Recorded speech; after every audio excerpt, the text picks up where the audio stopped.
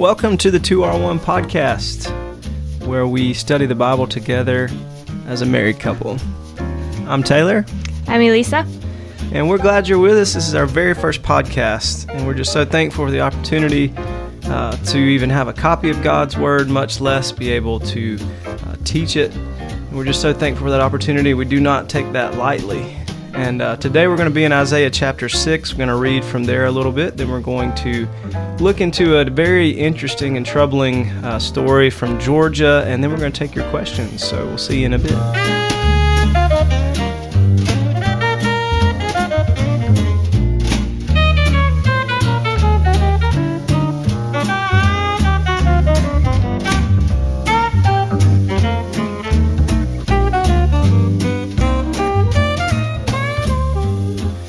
So before we get going, I think it's a good idea that we pray over the Word. Just ask God to show us what He wants us to see, because we don't want to know what man has to say. We want to know what God has to say. So we're going to pray over the Word, and then we'll get going. Father, we just thank You for being God, for being in complete control of all things, Father. You're not surprised by anything, Father. You have a plan from beginning to end. It's seamless, Father. You're undefeated. You're in complete control, Lord, and we just submit our lives to You, Lord, knowing that You are in control and that You have the best plan for each of us, Father. We thank You for Your Word that is the truth, Father, that we can build our lives upon. Father, we thank You that You're good all the time, that You love us no matter what, that we can never, ever fall too far where You can't pick us up, Lord. And we just ask You to open our eyes today. Father, give us vision, give us hearing, give us a spiritual mind, Father, to meet with You and to hear from You, Father. And I pray that You would just take Your Word, speak to us. I pray that You would sow seed in people's lives through Your Word, Father, and through this podcast. And I pray that You would just bring fruit from it, Father, build Your kingdom, do amazing things in front of us, Father. We love You and we thank You and we praise You. It's in Jesus' name. Amen. Amen. All right, so Isaiah chapter 6. Very familiar passage of Scripture, but Elisa, do you mind reading some of it for us? Sure.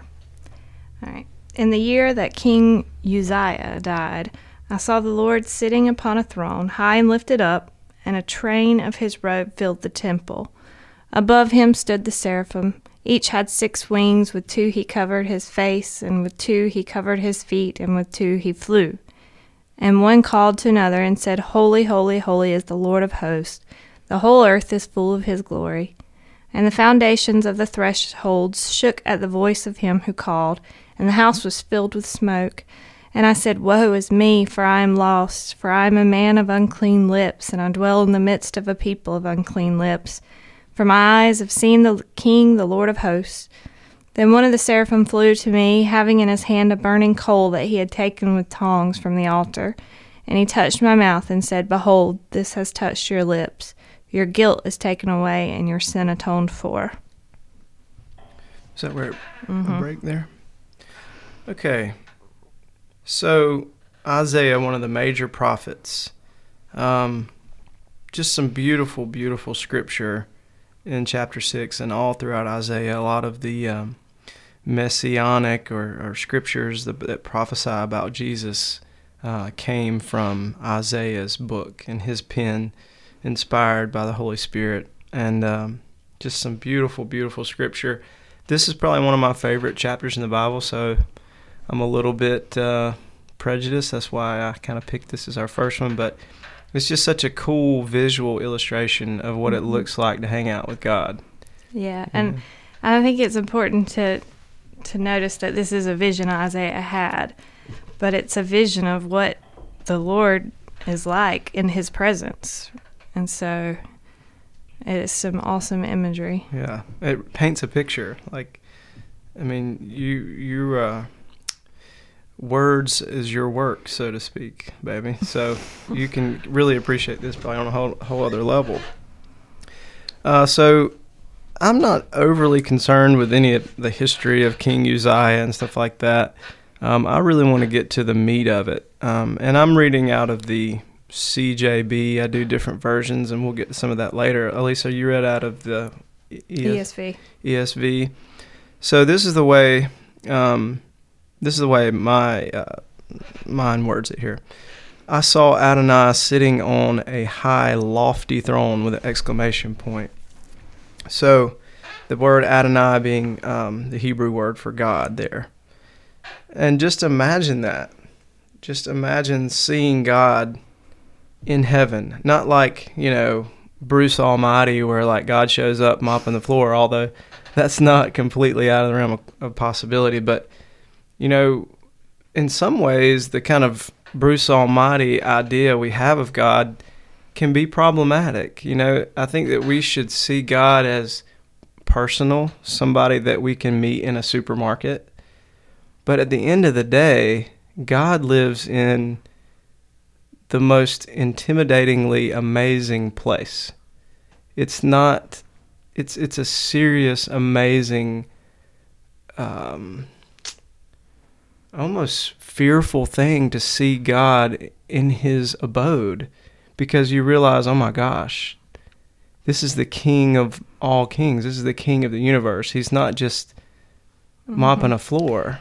It is the all-time just speechless. We get like that when we meet famous people. Yeah. And Isaiah here that's exactly what happens. Not only is he taking in the glory of God, it's a direct contrast to who he is.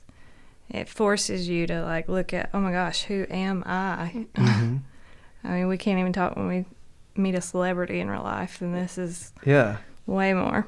Imagine meeting God, and we think we have all these things. There's that song by the famous movie, I Can Only Imagine. Mm-hmm. And he's kind of going through all the ideas of what he'll do or what he may do when he sees God. But I honestly think we're going to be a lot like this passage of Scripture. We're going to just be, awestruck, quiet, still, and probably face down in reverence. So it talks a little bit about in verse 2, seraphim stood over him being God, each with 6 wings. So 3 pairs of wings, 2 for covering his face, 2 for covering his feet, and 2 for flying. And even the seraphim covered their face. Mm-hmm. I mean, people that are creations, angels are part of God's creation too, they really couldn't even look on him, I mean, he's that awe-inspiring. He's that just glorious. And they were just talking to one another about how holy he is, and I don't think they wanted to be anywhere else. Yeah. They were crying out to each other, more holy than the holiest holiness. That's how mine words it. What is the KJV on this? The KJV.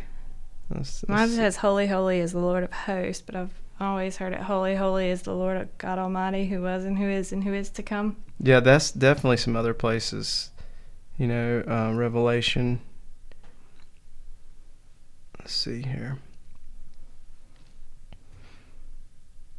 And one cried to another, this is the KJV, and said, holy, holy, holy is the Lord of hosts. The whole earth is full of his glory. So very similar to some of those other verses. There's that Revelation song that quotes that, who was and who is to come. So I'm going to switch back here.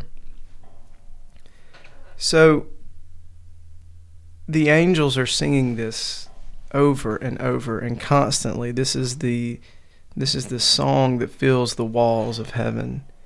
And, even Jesus said, I can't remember where it is in the New Testament, when the disciples and Jesus are kind of walking past the temple, and Jesus talks about how, the temple was going to be destroyed. And at one point he said, if these people did not cry out and worship over me, then the stones would cry out and worship. And it's almost like to be in God's presence is to just not be able to control your adoration and your love and affection and your appreciation and reverence for God, and that comes out in the fruit of our lips and in song and really for us here in the here and the now. True reverence of God goes beyond words. It goes to our life. And the fruit of our life will testify the condition of our heart ultimately. That makes me think of when you were talking the other day about, nature. A lot of people have throughout the years, even in early America, the romantics would get in nature to find God, and that's true because nature is very much proclaiming his glory through different ways. The animals, the trees, even the wind, the storms. Sometimes during a storm you can actually hear the earth moaning. And so we are easy to be amazed by nature, but really that's just nature's reaction to God.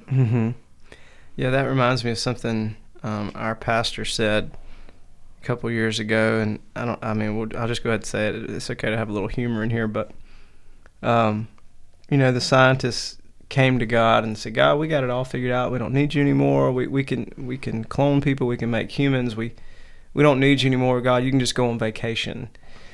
And God said, okay, well, I'll tell you what. You guys make a human, and I'll make a human, and we'll see who wins. And the scientists agree to it. And so one scientist says, okay. He gets a cup, and he reaches down and scoops up some dirt in a cup. And God says, whoa, wait a second. What are you doing? He said, go get your own dirt.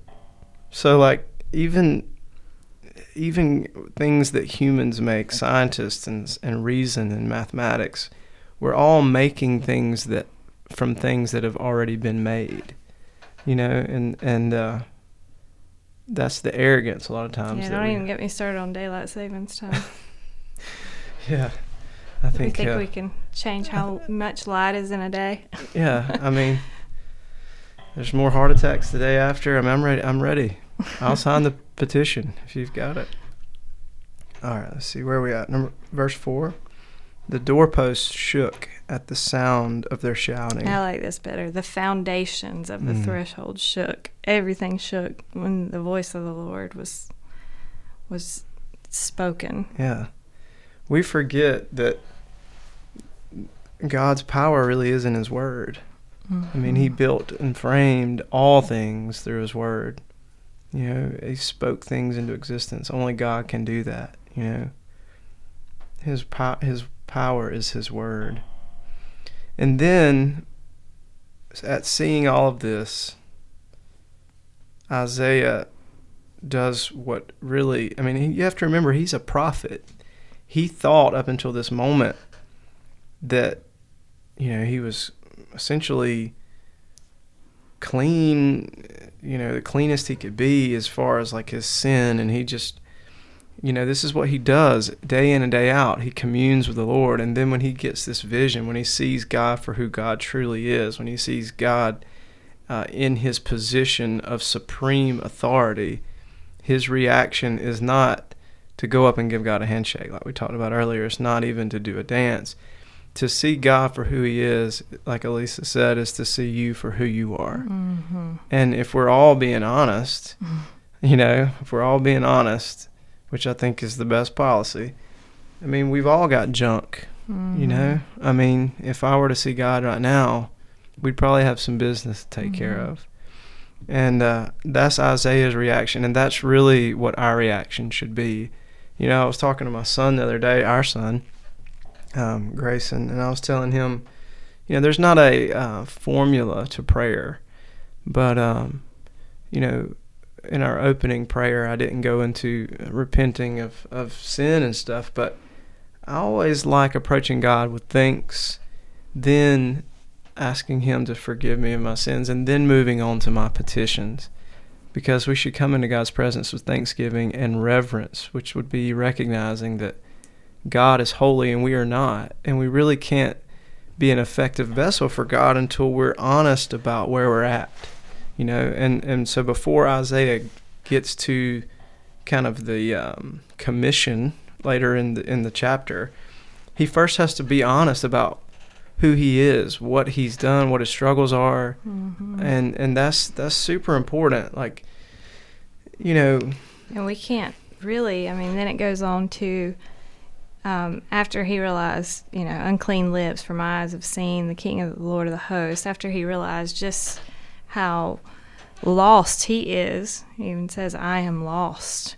You have to realize you're lost before you can be saved. You have to realize that you need forgiven before you can have forgiveness. Mm-hmm.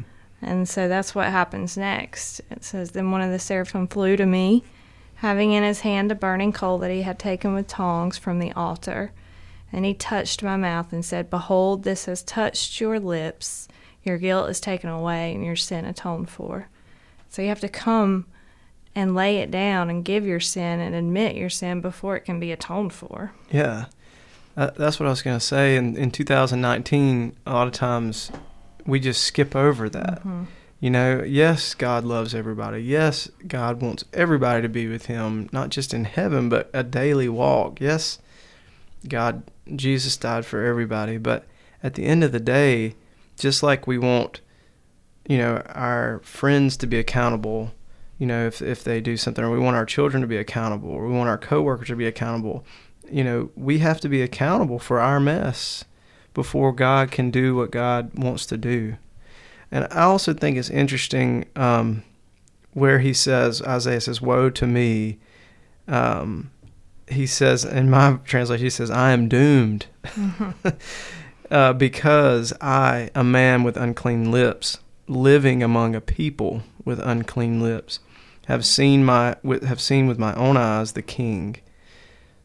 I mean, I just think a lot of times we're very, very, Christian people, everyone, but especially Christian people, we can be very flippant with our words. Mm-hmm. I think Isaiah realized in that moment, wow, I just think it was a new level for him. And I think that as Christian people, knowing God's ultimate powers in his word, and we are his mouthpieces on the earth, our words are super important. Words do carry power. And Isaiah realized that he had been a little flippant with his words. So once he kind of owns up to it, like Elisa said, the angel comes over with a coal from the altar, touches his tongue, and purges and cleanses him of his unclean words, and essentially forgiving and atoning for his sin there. It's a picture of the future salvation. It's very beautiful the way that this is, very symbolic. But this has to happen before he could be sent. I think that's what's really cool here. Mm-hmm. God is a God of order, and you have to go through certain steps before you can ever be sent out on your mission. Mm-hmm. And everybody's got a mission. Yeah, we have to get beyond whether you have your ticket into heaven or not. Mm-hmm. That's the way a lot of Christian people look at it. We're just, okay, well, we're saved, we got our ticket. There's so much more than that. Yeah, you're missing out if that's all. Yeah, if that's all you want is your ticket, what about all the amazing things God has planned for you to do? And some people may look at that and be like, wait a minute, you mean I'm going to just work the rest of my life to please God? No, that's not it. God built us. He knows what's going to bring us the ultimate joy. His specific work that he has built for you and for me is going to be what brings us the most fulfillment. Mm-hmm. It's not just like God's like, all right, you're going to go in the coal mines now and, slave away. No, I built you to do this job. You're going to be at your best when you're doing this work. Mm-hmm. So he goes on here. Probably my favorite part is after his lips have been touched by the coal. You want me to read them? Yeah. All right, starting in verse 8. "And I heard the voice of the Lord saying, 'Whom shall I send, and whom will go for us?' Then I said, 'Here I am, send me.' And he said, 'Go, and say to this people, keep on hearing, but do not understand. Keep on seeing, but do not perceive. Make the heart of this people dull, and their ears heavy, and blind their eyes, lest they see with their eyes, and hear with their ears, and understand with their hearts, and turn and be healed.' Then I said, 'How long, O Lord?' And he said, 'Until cities lie waste without inhabitant, and houses without people, and the land is a desolate waste. And the Lord removes people far away, and the forsaken places are many in the midst of the land. And though a tenth remain in it, it will be burned again, like a terebinth or an oak, whose stump remains when it is felled. The holy seed is its stump.'" Wow. I just love, I'll be honest with you guys. So this is an audio podcast. You can't see it, but my pop socket. Yes, I love a pop socket. This is my pop socket verse. Here I am, send me. Mm-hmm. I just think it's so cool. Just imagine God, like, you know, you're sitting up there and God's talking to essentially the holy council. You know, there's seraphim and angels and Jesus and the Holy Spirit are hanging out. Who will go for us? Yeah, who will go for us? It's plural. He's talking like who for us, the Trinity. Who will go for us? And like, I mean, I remember when we went to see the Thunderbirds at Moody Air Force Base, and I was probably 30 when we went. I had 2 kids. We're out there, and like I watched the Thunderbirds, and I literally was like, "Where is the sign-up sheet?" Because I would join the Air Force today. Like I think each of us, if we saw that, we'd be like, "Yeah, where God, I'll do it." Like, where do you want me to go? You know. And so that really means when we recognize who God is, we should be willing to go. You know, what greater mission, what greater task, what greater thing could you do than to do God's work? And I just think a lot of people think that they're going to miss something when they do that, and that's completely not true. You're going to miss something if you let the opportunity pass. Mm-hmm. You know? So Isaiah is like, God, I don't even know what it is, but I'll do it. You know, he signed, in the words of Chip Ingram, he signed a blank check and slid it under the door. That's the way Chip Ingram says it. You know, to walk with the Lord, there is uncertainty there. There is uncertainty knowing what your job is and what you're going to encounter when you get there, and the hardships and stuff like that.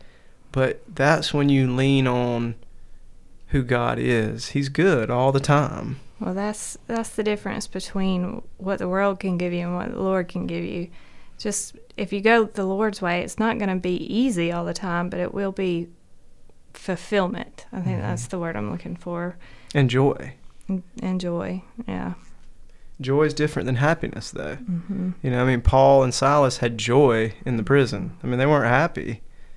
You know, I mean, there's damp and wet and dark and hard, but they had joy because they knew that God was pleased and that God was going to do amazing things in the people's lives around them. Mm-hmm. And isn't that what we want?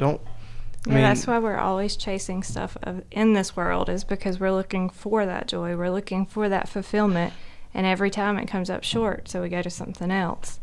It's always, you know, when you're little, when I turn 16 and I can drive a car, I'll be happy. When I graduate high school, I'll be happy. When I get done with college and get a job, I'll be happy. When I get married, when I have kids, and when I retire. And you never get there. You never reach that place. Yeah.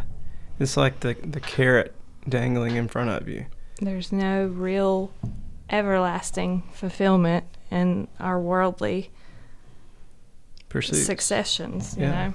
And it's even a danger for Christian people. Yeah. You know, like you can be saved and know the Lord and believe in the Lord. You could read your Bible every day and still buy the lie that your next level of happiness is in a possession or a position or a location.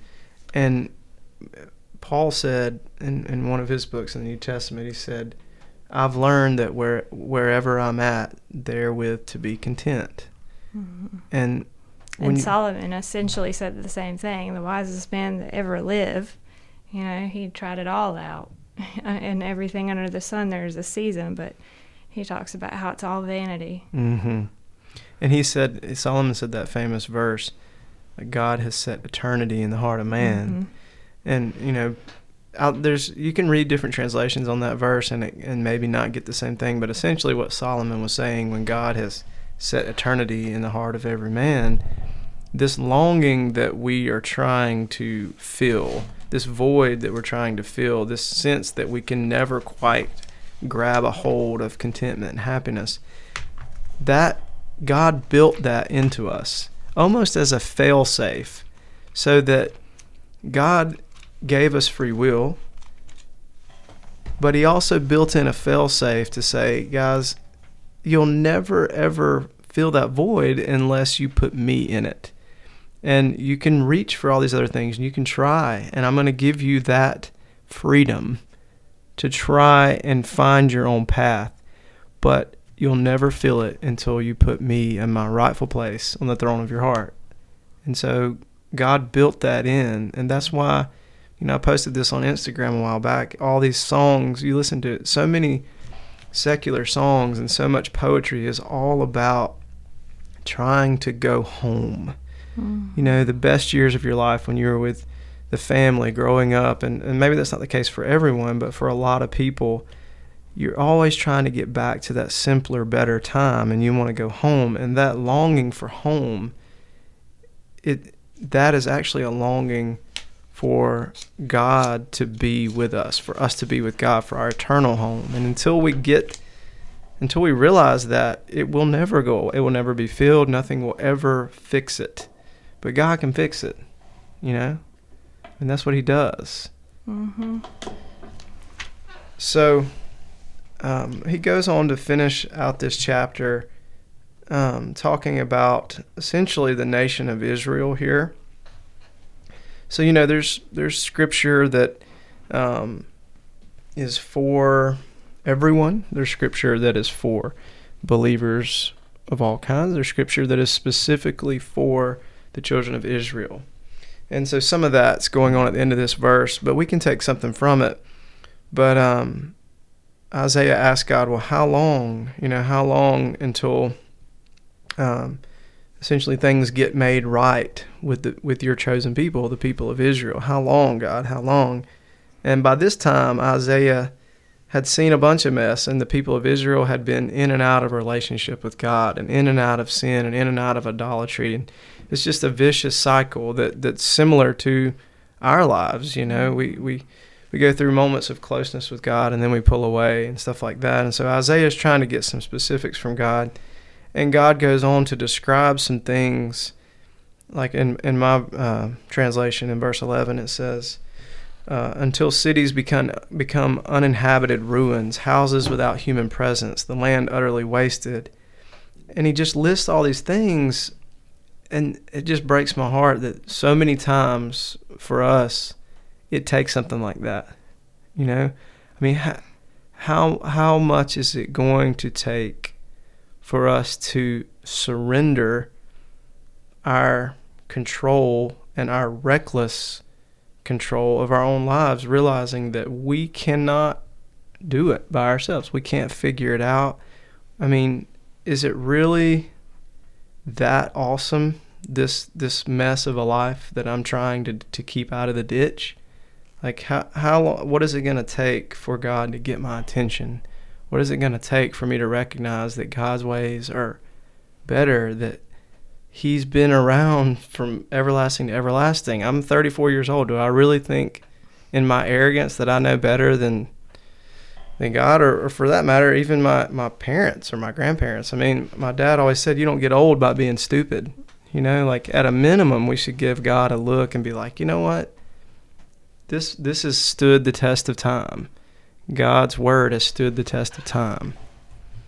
So, you got anything you want to add, babe?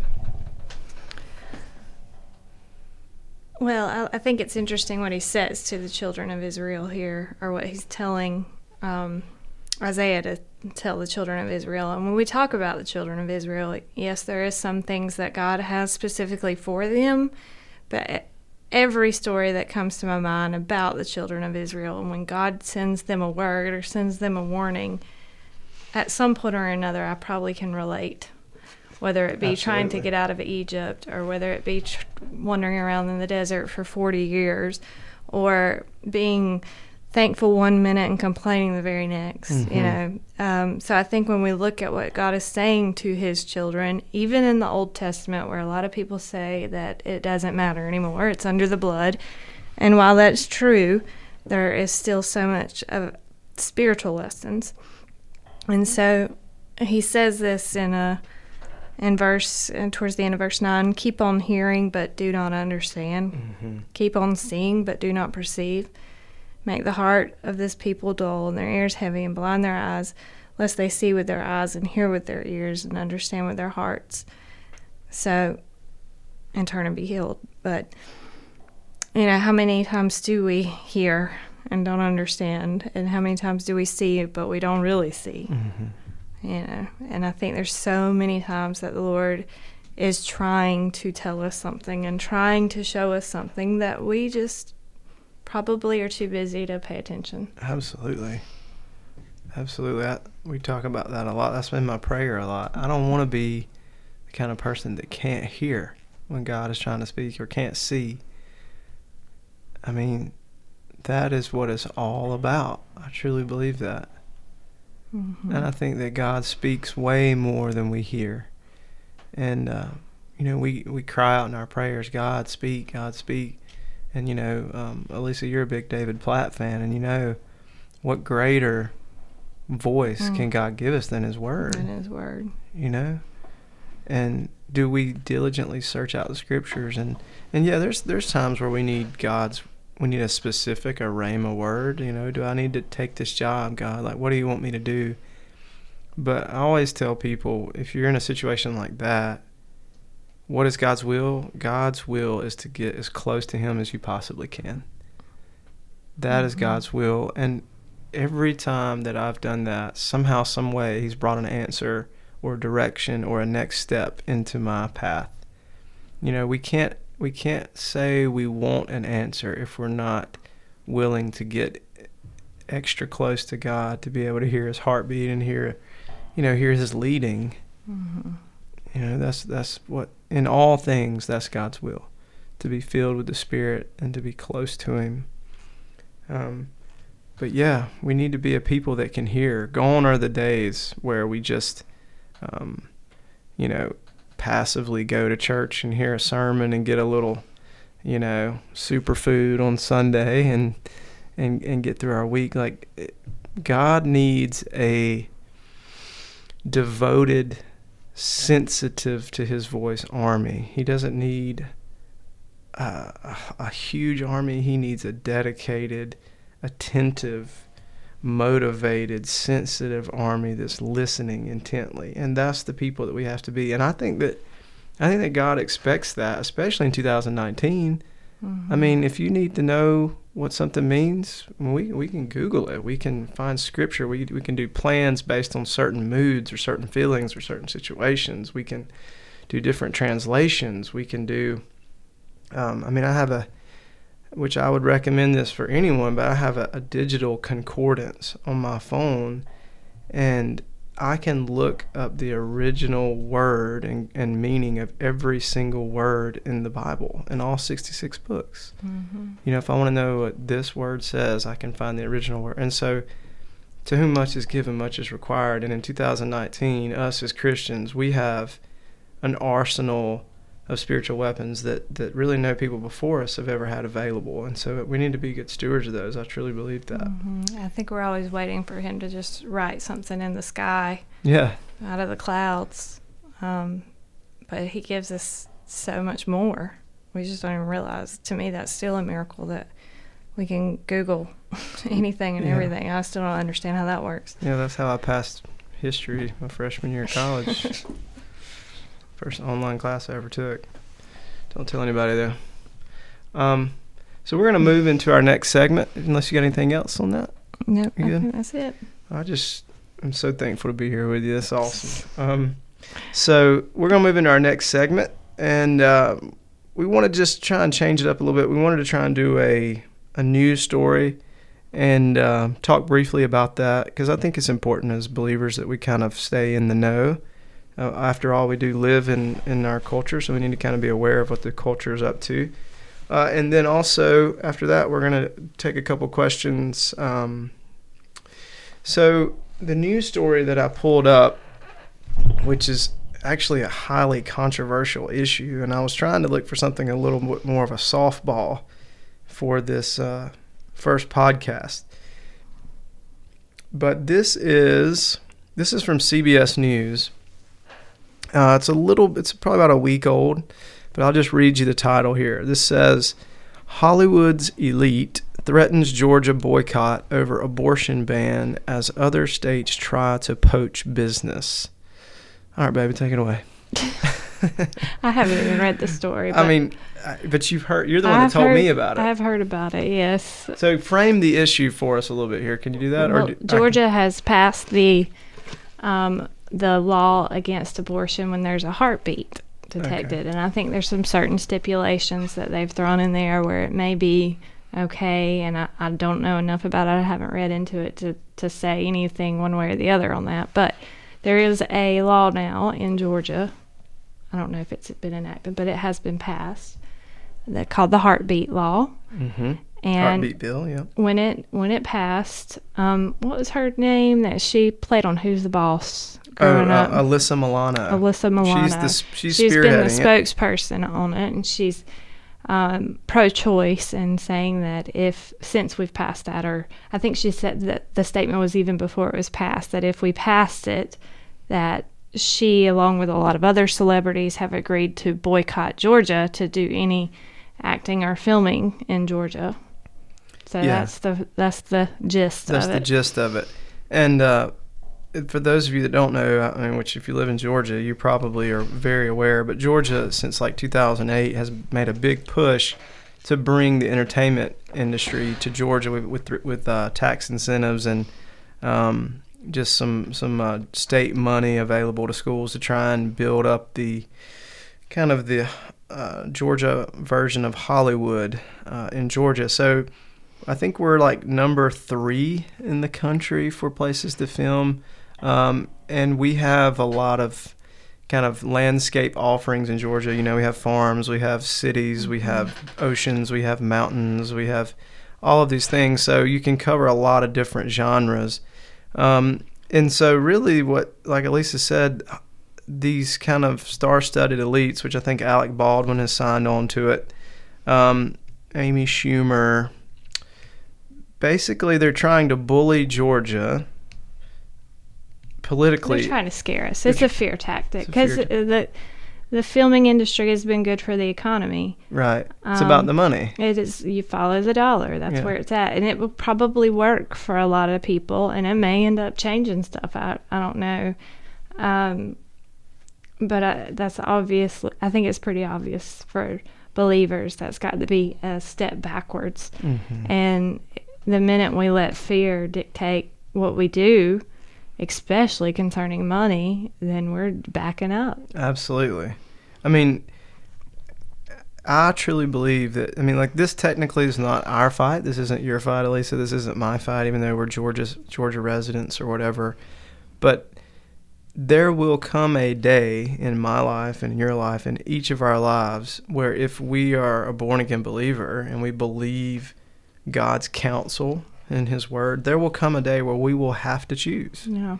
That there will be a situation in our life that pits us against the popular opinion, mm-hmm. And they do such a great job coming across as very sympathetic. And I think for the most part they are. I've never taught with Alyssa, but I have to believe that she's a good person with a good heart. She mm-hmm. just doesn't realize. She's one of those that sees but does not perceive, and hears and does not understand. Mm-hmm.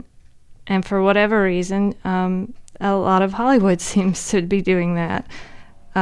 But that's a little bit of a mob mentality. Yes. I think when you kind of get in that circle, you either purposely or accidentally drink the Kool-Aid. So I think it's very important as Christians when we speak out about issues like this is to not combat it with hate. Mm-hmm. Just speak truth, because I don't think that they know that they're doing anything wrong. You can't blame a zebra for having stripes. Right.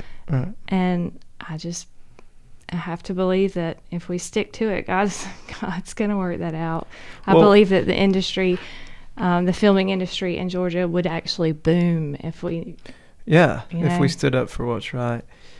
I mean, there's a lot here. I mean, my mind goes to the fact of why... I mean, I get why people like Alyssa Milano and Alec Baldwin, I get why they have such sway with their opinions, because they are such public figures. But,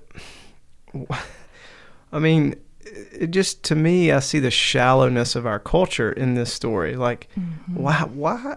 I mean, why do they get to control so much of the culture? Like, it's just they're actually a minority. Yeah, and I mean, we give them that power, just like our government. I mean, the only reason why the president can tell us what to do is because we as a people give him that authority, and we essentially do the same thing with people like Alyssa Milano. I mean, we buy the tickets to see them, so we've given them their pulpit and their position, and so now we follow their Instagram. Yeah. I mean, at some point, this is a little bit of our fault as a people. Like, we put them on such a high platform, and these people are actors. They're not scientists. They're not mathematicians, although maybe some of them before they were famous were. Right. But I just don't think, certainly Alyssa Milano is not an expert on the issue of early term abortion, certainly. Right. She has an opinion, but because she is who she is, it's seen and heard more, and so it seems to carry more weight. And our politicians are aware of the pull that they have. So, I mean, there's probably some handshakes going on there at some point. And let's just real quick work through what Alyssa and Alec would say and their logic. It really all boils down to, and it's a little bit of a political type thing, and that is, it boils down to women's rights, which is another huge hot topic issue. So these issues are commingled.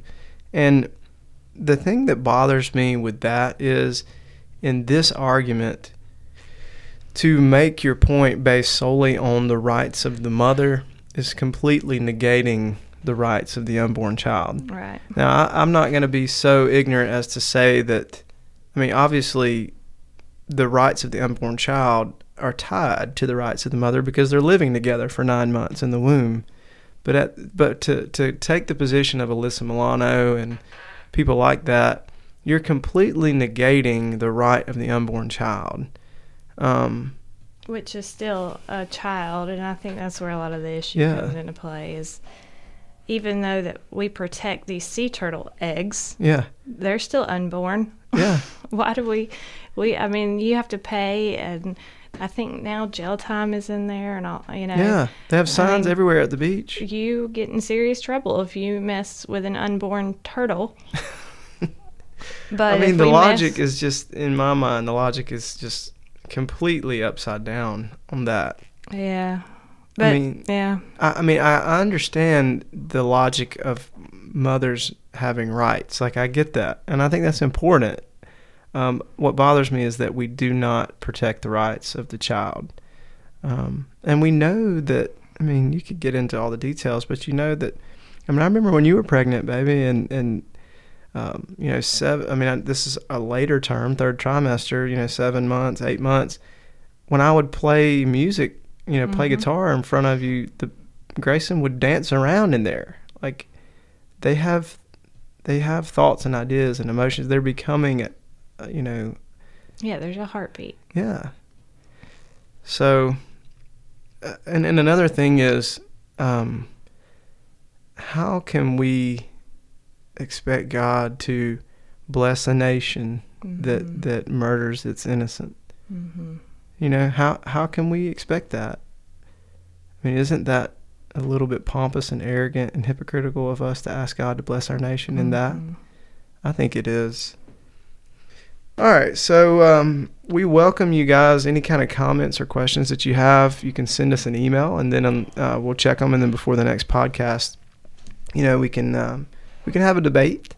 So send us an email at questions@2r1.org. That's the number 2, the letter R, the number 1. questions@2r1.org. We'd love to have you guys email us and have some questions to talk about next time. And then real quick, I guess you want to just wait till we get a question? Sure. We'll just wait for you guys to email us. Any questions are fair game. If you don't want us to say your name, that's perfectly fine. Just tell us, you know, I'd rather you not say my name on the air. Send us an email, and we'll kind of thumb through them and pick the ones we think are most applicable based on just kind of what we feel led to do. And we'd love to have a discussion, love to answer some questions in any way that we can. Obviously, God uses all different kinds of people for all different kinds of things at all different times. And so we're just one cog in the wheel. We're thankful to be doing His work, and if we can help in any kind of way with those questions, we'd love to. But we just want to thank you again for joining us. We want to tell you that we love you, and we pray that God will continue to grow you and that you will seek his plan, that you will raise your hand and volunteer for whatever the job is that God has for you, because it's specific for you. He built those things and prepared those things, those plans for you before the foundations of the world, which is a whole nother topic. Apparently we knew God before we were born. Anyway, I'll talk about that later. But we love you. We thank you for tuning in, and we'll see you next time.